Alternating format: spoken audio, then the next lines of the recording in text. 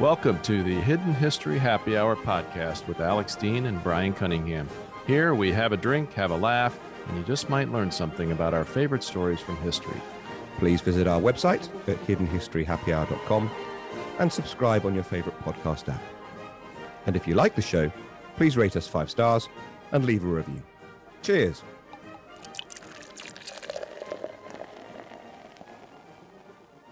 Wow. Welcome back to the Hidden History Happy Hour, everybody.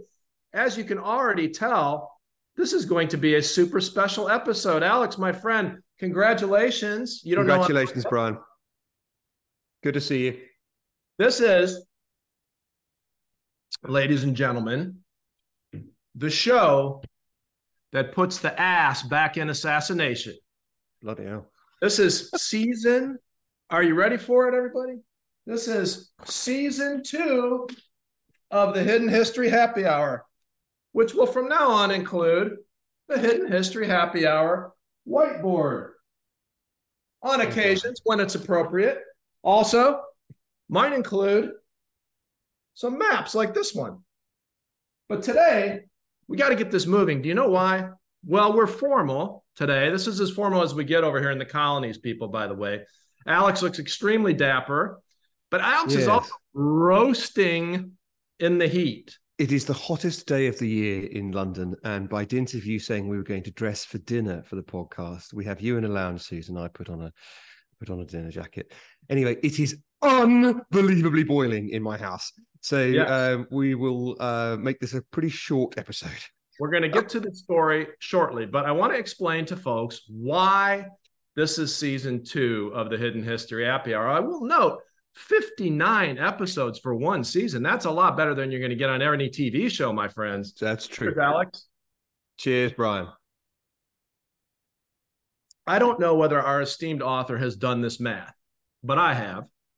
And I will tell you that surveying the OG Lessons from History by Alex Dean, buy it now, get ahead of it for Christmas, buy the box set, More Lessons from History by Alex Dean. Alex, we are almost exactly halfway through your catalog of stories. That's well noted. I suppose we didn't do, there are a couple of the live episodes we didn't do a story from my book. Then there's a couple of episodes with guests where we didn't do a story from my book. And of course, on the other hand, there are some episodes where we've done 2 or 3. So thank you for doing the maths. And before we tell the story, we always we should talk more about the booze. Yeah. What are you drinking? Well, I am drinking, I got clearance from my fiance now. I guess we're close enough to the wedding, I can do it, to pop a bottle of Schramsberg champagne, which is just tremendous. And I am having Sparkle Horse, which you can't call champagne because it's from South Africa, Cat Classique, although it is the same method, from Stellenbosch. And it is the champagne we served at our wedding. Well, see, we didn't even plan that, everybody. Yep, didn't know that. I am getting married in just about 30 days, everybody. So by the time you see this, I'll be right on the doorstep. Be thinking of you, brother. Is not going to be able to attend, but I will be wearing black tie for that event. So I'll post some pictures because I'll prove I actually do know how to wear it. Now, we're going to get to this story almost immediately, in part because Alex is roasting. But I want to make this solemn pledge, Alex, to you and to our fans. By the end of season 2 of the Hidden History Happy Hour, my friends, we will have told every single story in the Alex Dean oeuvre. That's a big call. Now, so I assume you mean to the end of volume 2, because there's a clutch of stories online. Should there be a volume 3, who knows? There's a clutch of stories in online that are not in either of the books. I will simply answer that by saying that there is no coincidence that a season 3 might well coincide with even more lessons from history, or what do you call it? Three lessons from history 3. Mr. 3, yes, that is it. All right, look, we're going to talk about something deadly serious today, and I do mean deadly. We are going to talk about assassination, everybody. Hence my little joke at the beginning. Maybe it was in a little bit bad taste, but it's a good lead in.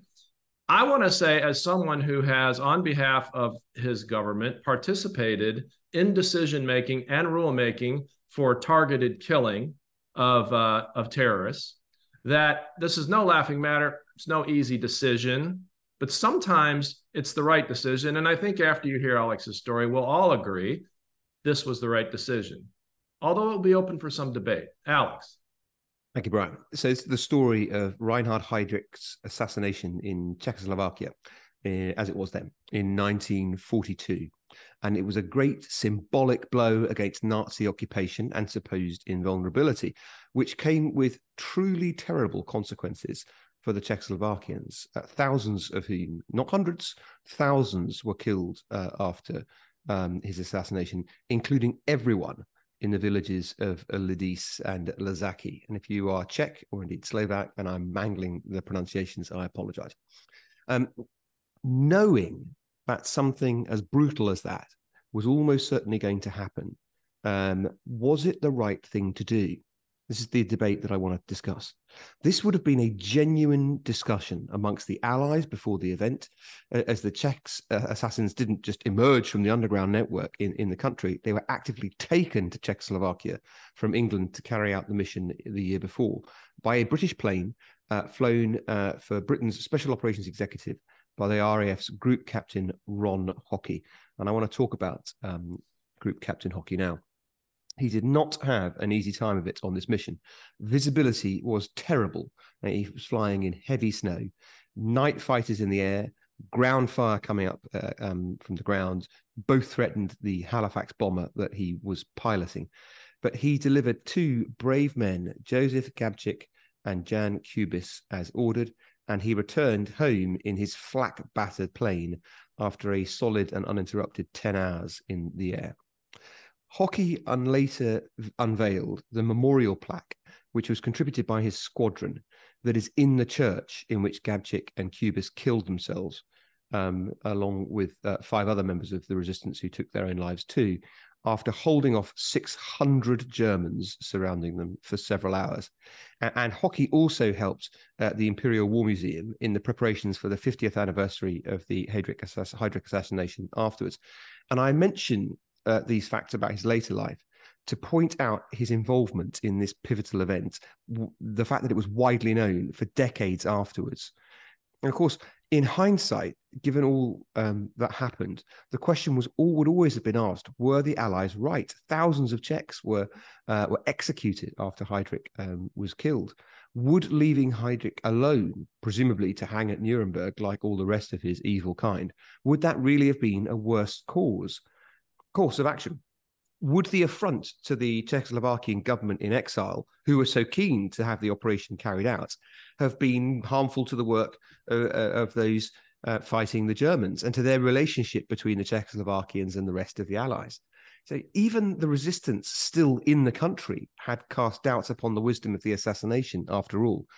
My point is, these sorts of musings and reflections and questions and ponderings, they must have been posed in different forms to Hockey, literally thousands of times for decades during his life and after the war. And he would always simply reply, "I was just the bus driver."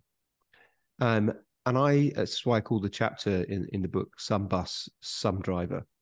You consider the fact that the men concerned who did it and died for it were personally known to Hockey. He dropped them off before, when they went to their deaths.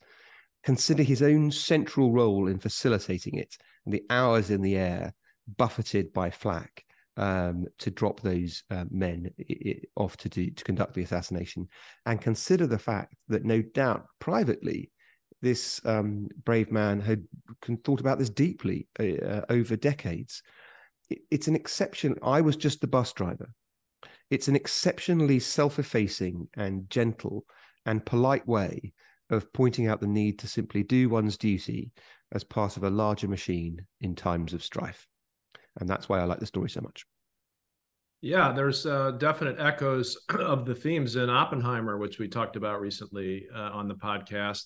And I will give a couple of film reviews. I'm not saying this will be a feature of H4 going forward, but occasionally when it's relevant. One of these, Alex, I know you've seen, is called Conspiracy, with Kenneth Branagh, Stanley Tucci, and most of the British acting class from the early 2000s. Have you not seen this? I'm not sure. Carry on. Keep going. Everyone should watch this movie. I would not call it a whimsical summer romp, but what it is, it's a reenactment of the meeting at Wannsee, where the final solution was essentially cajoled into all the key leaders of the German government. And the person who hosted that meeting, played by Kenneth Branagh brilliantly in the film Conspiracy, is the same Richard Heydrich. Now, I raise this for a couple of reasons. The most important reason is, particularly for people of younger generations who maybe haven't studied World War II, your story in isolation doesn't explain the enormity of the evil of this person and his pivotal role in the Nazi machine. I got to take this jacket off. Carry on. Please do. Please do. Celebration's over, everybody. It's just time to chat. You look good in it, though, I have to say. You Thanks, could bro. Be the next James Bond. You're the right age, whatnot. So anyway, the movie Conspiracy, it's only about an hour and 10 minutes long. It recreates this meeting at Wannsee where Heydrich bribes, persuades, threatens, cajoles all the intellectual leadership of the German government into agreeing to the final solution. And Stanley Tucci brilliantly portrays Adolf Eichmann, who at the time was his deputy, Heydrich's deputy. And the movie is entirely based on the one surviving written record of that meeting. Heydrich, yes, I've seen that. There's a German flick about the meeting, and I've seen the German one. But yeah, well, you should watch it. This is quite a good movie, and it's not pleasant, but the acting is amazing. And the one kind of, not that you can make light of any of it, but the thing that strikes me at the end of the movie is you say, oh my God, this was a horrible person who absolutely deserved a targeted killing. Also, he can run a hell of a meeting. Well, look, I mean, Heydrich was one of humanity's most evil people, and I love alternate histories, and I love the show The Man in the High Castle. And one of the things they got to do with that show was to imagine a world in which Heydrich hadn't been assassinated. And why not? If the Germans are going to win the war, then why not have this as a detail in it? And you get to see Heydrich continuing as this terribly evil, plotting, scheming, wretched human being throughout into his later years. But yes, for the avoidance of any doubt, of course, Heydrich was one of the worst of the Nazis, and that's going some. His death struck the Führer, one gathers, very profoundly. There's an excellent documentary series in the UK on Netflix called Hitler's Evil in a Circle, and Guy Walters, a British historian, commentates on it, and he talks about the extent to which the news of Heydrich's death struck Adolf Hitler. Yeah. There's also another great movie about the actual hit job, about the process, getting the guys in. And those two guys fought like a 6-hour gun battle with the Nazis in the church before they finally killed them. Yeah. They held off the Nazis for hours, but they held off the Germans for hours before taking their own lives. I think that movie is called Arthropod, but we'll put it in the show notes. But check out Conspiracy and Arthropod, or whatever it's called. Great movies. A great retelling of this story, Alex. As I mentioned, we're embarking on season 2. Everyone now knows why. There's going to be a lot of changes. One of the other reasons we did this, by the way, is that our last episode 59, in about an hour, became the single biggest viewed episode of our show, except one. And the one that's still ahead of it is like a year old. So we just thought, with all these new people tuning in and checking us out, we should start over a little bit. And just everyone knows this, but maybe we have a few new viewers. So Alex is the author of these 2 books. And that's what the show is based on mostly. And, we talk about history. We have a few drinks. We have a few laughs. And hopefully you learn something. And to the learning something point, and I don't want to run on this episode because I know you're hot. What can we learn from your story today about Ukraine? And I should say, this podcast has been, from the beginning, some of the most ardent supporters of the Ukrainian resistance. And as of today, in September of 2023, it's looking pretty good. So Slava Ukraini. Absolutely. There is something I take for Ukraine, actually, in this. And it's... Sorry, I never toast and not drink. I always think it's rude. So I was just making sure I got some champagne when slavering Ukraine. It is this, that there is the people in Ukraine are fighting for their lives, and they are fighting for their country. And to them go the glory and the credit and the sympathy. They are working at risk of more than they're standing. And occasionally politicians in the West get a bit frustrated. One of our politicians said, he could be a bit more grateful of Zelensky, Volodymyr Zelensky, and another was grumbling about Ukrainian demands. And these people are out there on the front line, and everyone in Ukraine knows somebody who's lost somebody. Oh, yeah. They know someone who's been injured, and their country has been torn apart by an act of brutal invasion. I think we could do with a bit more of the spirit of hockey, who, of course, by the way, himself put him. That's where the comparison breaks down, because he did put himself in jeopardy. But he realized the main players in the discussion were Czechoslovakian and were conducting themselves as they did because they felt they had to, and would always. And hockey, despite all his own acts of bravery and the fact it couldn't have happened without him, simply said, I was just a bus driver. Well, so are we two here. We're just the bus drivers. Yeah, but vital. Our countries are vital to the effort, and God help us if we lose our collective will, which so far, knock on wood, doesn't seem to be happening. There's a General David Petraeus I follow pretty closely. He's had some issues as CIA director, but he's one of the smartest military folks that we have. And he publishes occasional newsletters about the war. And in one of these, he quoted another general who's also very well regarded as saying that if you do the math and you think about how far Ukraine has gotten in their counteroffensive versus D-Day, they're weeks ahead of the Allies. So our politicians would be well to remember that. Yeah, that's such an interesting comparison. And of course, it is overwhelmingly a land war with trenches. And I mean, of course, the history of World War II throws up many, many mad things. It doesn't throw up a mercenary who suddenly decides he's going to turn on his master, marches on the capital of the country concerned, almost gets there, basically, then decides for some bizarre reason to accept retirement in a bungalow in Belarus or whatever. Actually, bungalow is very sensible given the defenestration that's taken place of so many Russians, and then gets in a jet with his name on the roster, and whoops, would you Adam and Eve, it gets blown out of the sky. I mean, that is sui generis. That is a story for the ages. But yes, I take the D-Day point. That's a really interesting comparison. He gets in the plane on the anniversary of his uprising, which if Hitler, if he knew, I just made a Freudian slip. If he knew Putin at all, he would probably realize that those anniversaries tend to be really dangerous times.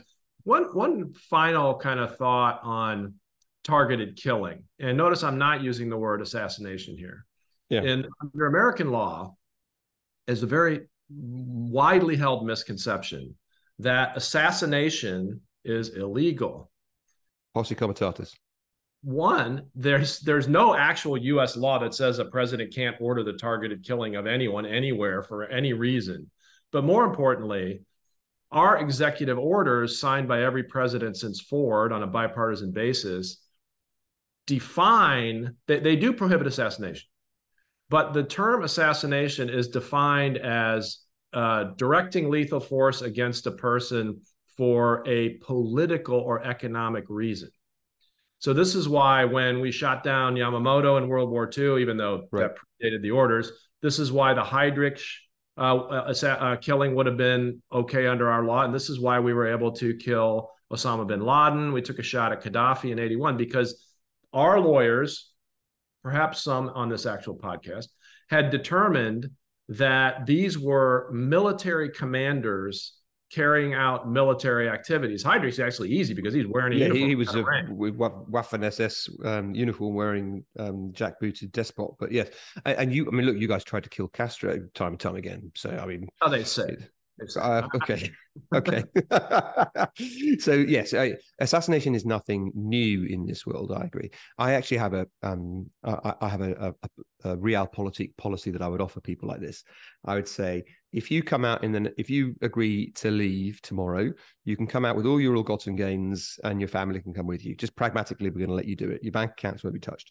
If you leave it a week, it's just you, no family, no bank accounts. You leave it another week, we're going to kill you on sight. It's you would have been a good consigliere to the Cali cartel. Their negotiating strategy was the silver or the lead. Plato o plomo. I assume that is exactly right. Yeah, we've talked about this before. Why don't we just build an island of misfit dictators, and when it's their time to go? If you enjoy this chat, go back and have a look at our episode, The Island of Misfit Dictators, which is all about this theory. As I've realized, I've been repeating myself, not in this episode, but from a past episode. We should wrap it up. Yeah, but let's wrap it up with this, Alex. First of all, thank you for season one. Thank you, season one. Right. Thank you, everybody, for listening. Please like and subscribe. There is no point in us doing it without your support and without knowing that you enjoy it. And also, go back and watch our older episodes. They hold up really well. Especially go back and start watching from last February and see how right we were on Ukraine. And I'm really proud of the things we've said about Ukraine, and I think we're right. Welcome to everybody. See you next time. See you soon. Cheers. Thank you for listening to the Hidden History Happy Hour podcast. Don't forget to subscribe on your favorite podcast app. And if you have questions, comments, or suggestions for topics, you can find us on Twitter or on our website, hiddenhistoryhappyhour.com. We look forward to joining you next time. Much gratitude to our multi-talented production team of Jeremy Core, Kate Cruz, and Grace Keller, and to our visionary executive producer, Ivan Williams. And thanks also to our art designer, David Wardle, without whom this podcast would be, well, history. Cheers.